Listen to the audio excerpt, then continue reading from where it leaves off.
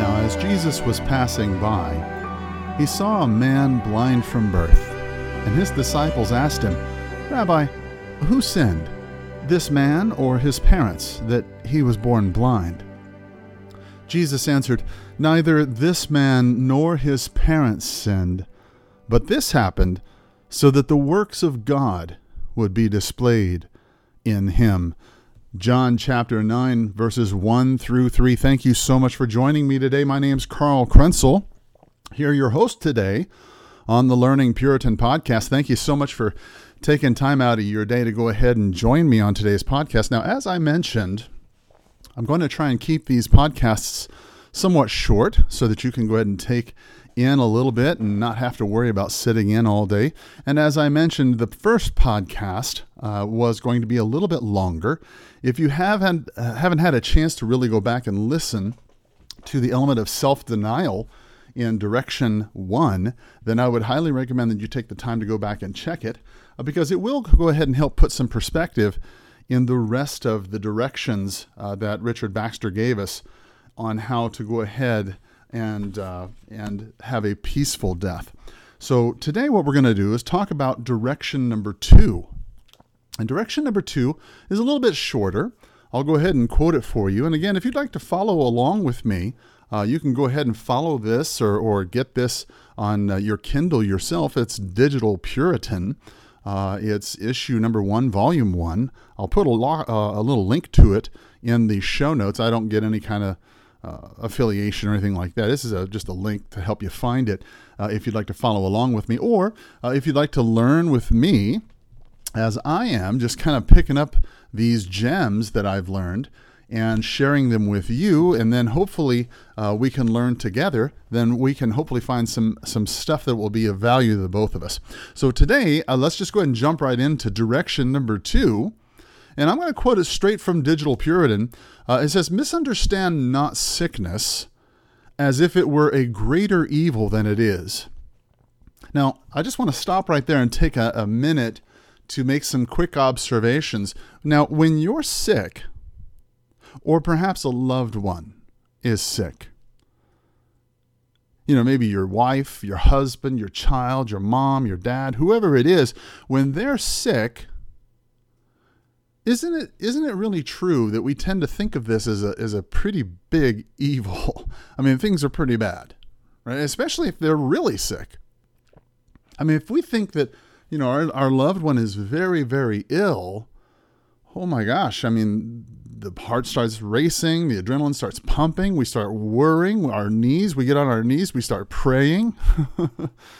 And here this guy is saying, "Misunderstand not sickness as if it were a greater evil than it is, but observe how great a mercy it is." Wow. Man, when I read this, I had to admit, that's quite a different thought about life and death. Yeah, I didn't really think about it in that way. I have to admit, when I was looking at it, I was thinking of life and death like everybody else. I mean, you live, you die, you get sick, and, death is just an unfortunate part of life, right? But here he's saying, look, observe how great a mercy it is that death has so suitable a harbinger or forerunner that God should do so much before he takes us hence to wean us from the world and make us willing to be gone. Whoa, wait a minute. That's putting an entirely different new spin on this. Yeah, when you think about life and death and passing on into the next world, and remember, this is directions on how to die peacefully. He's telling you, don't think about being sick, even sick unto death. Don't think of that as necessarily an evil thing, but instead think of it as a mercy from God, that it should wean you from the world. It would make you willing to leave. Oh, when I think about people that I've known who've had cancer or other forms of illness, and I thought how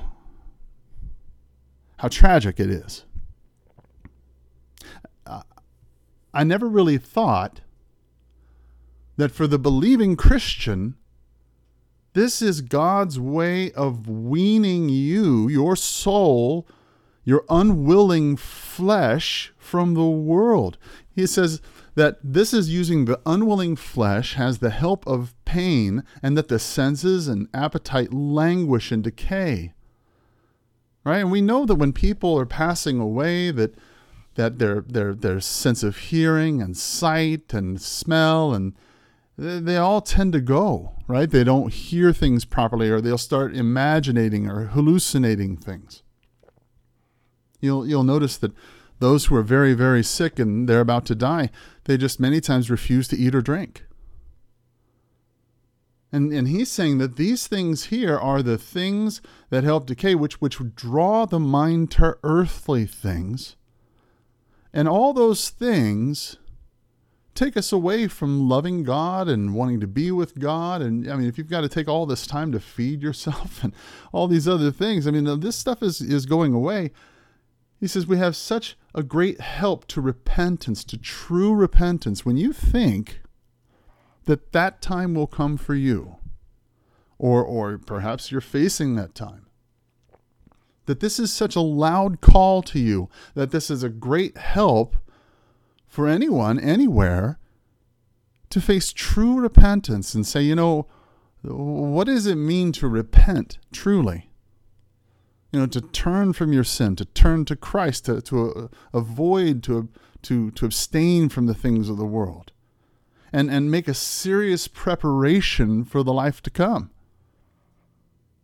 He makes the observation that there are people in this world who walk very, very close to God, and perhaps you've known them. They walk close to God.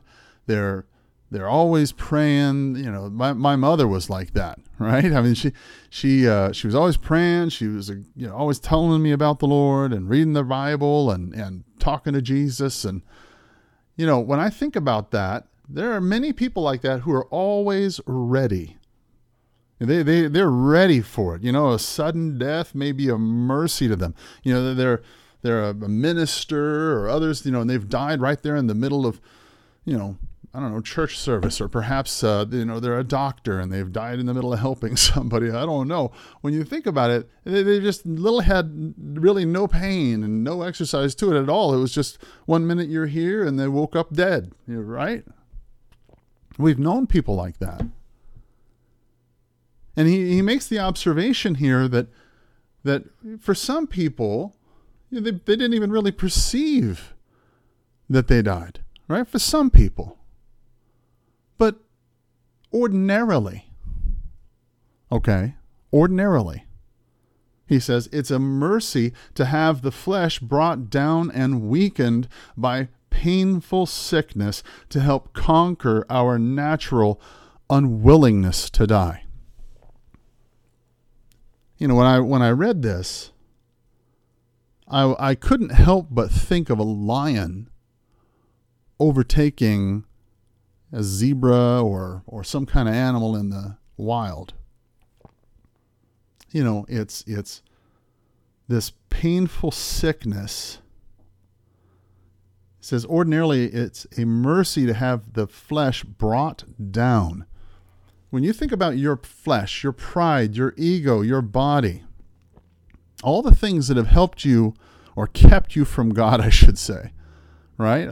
All the lusts of the flesh, the pride of life, all the things that have kept you from God. When you think about all through your life, and it's this flesh that stops you, and now this flesh is finally being brought down and weakened by this powerful sickness, this lion, if you will. And it does this to help conquer your natural unwillingness to die. Nobody wants to die right off the bat. There are very few people want to die. As for a Christian, however, this should help you understand or help you overcome your natural unwillingness to die is this fact that many people are faced with sicknesses and it's an ordinary thing for men to to die just through painful sickness or sickness and death. And that just happens. It's not every day that somebody just wakes up dead, so to speak.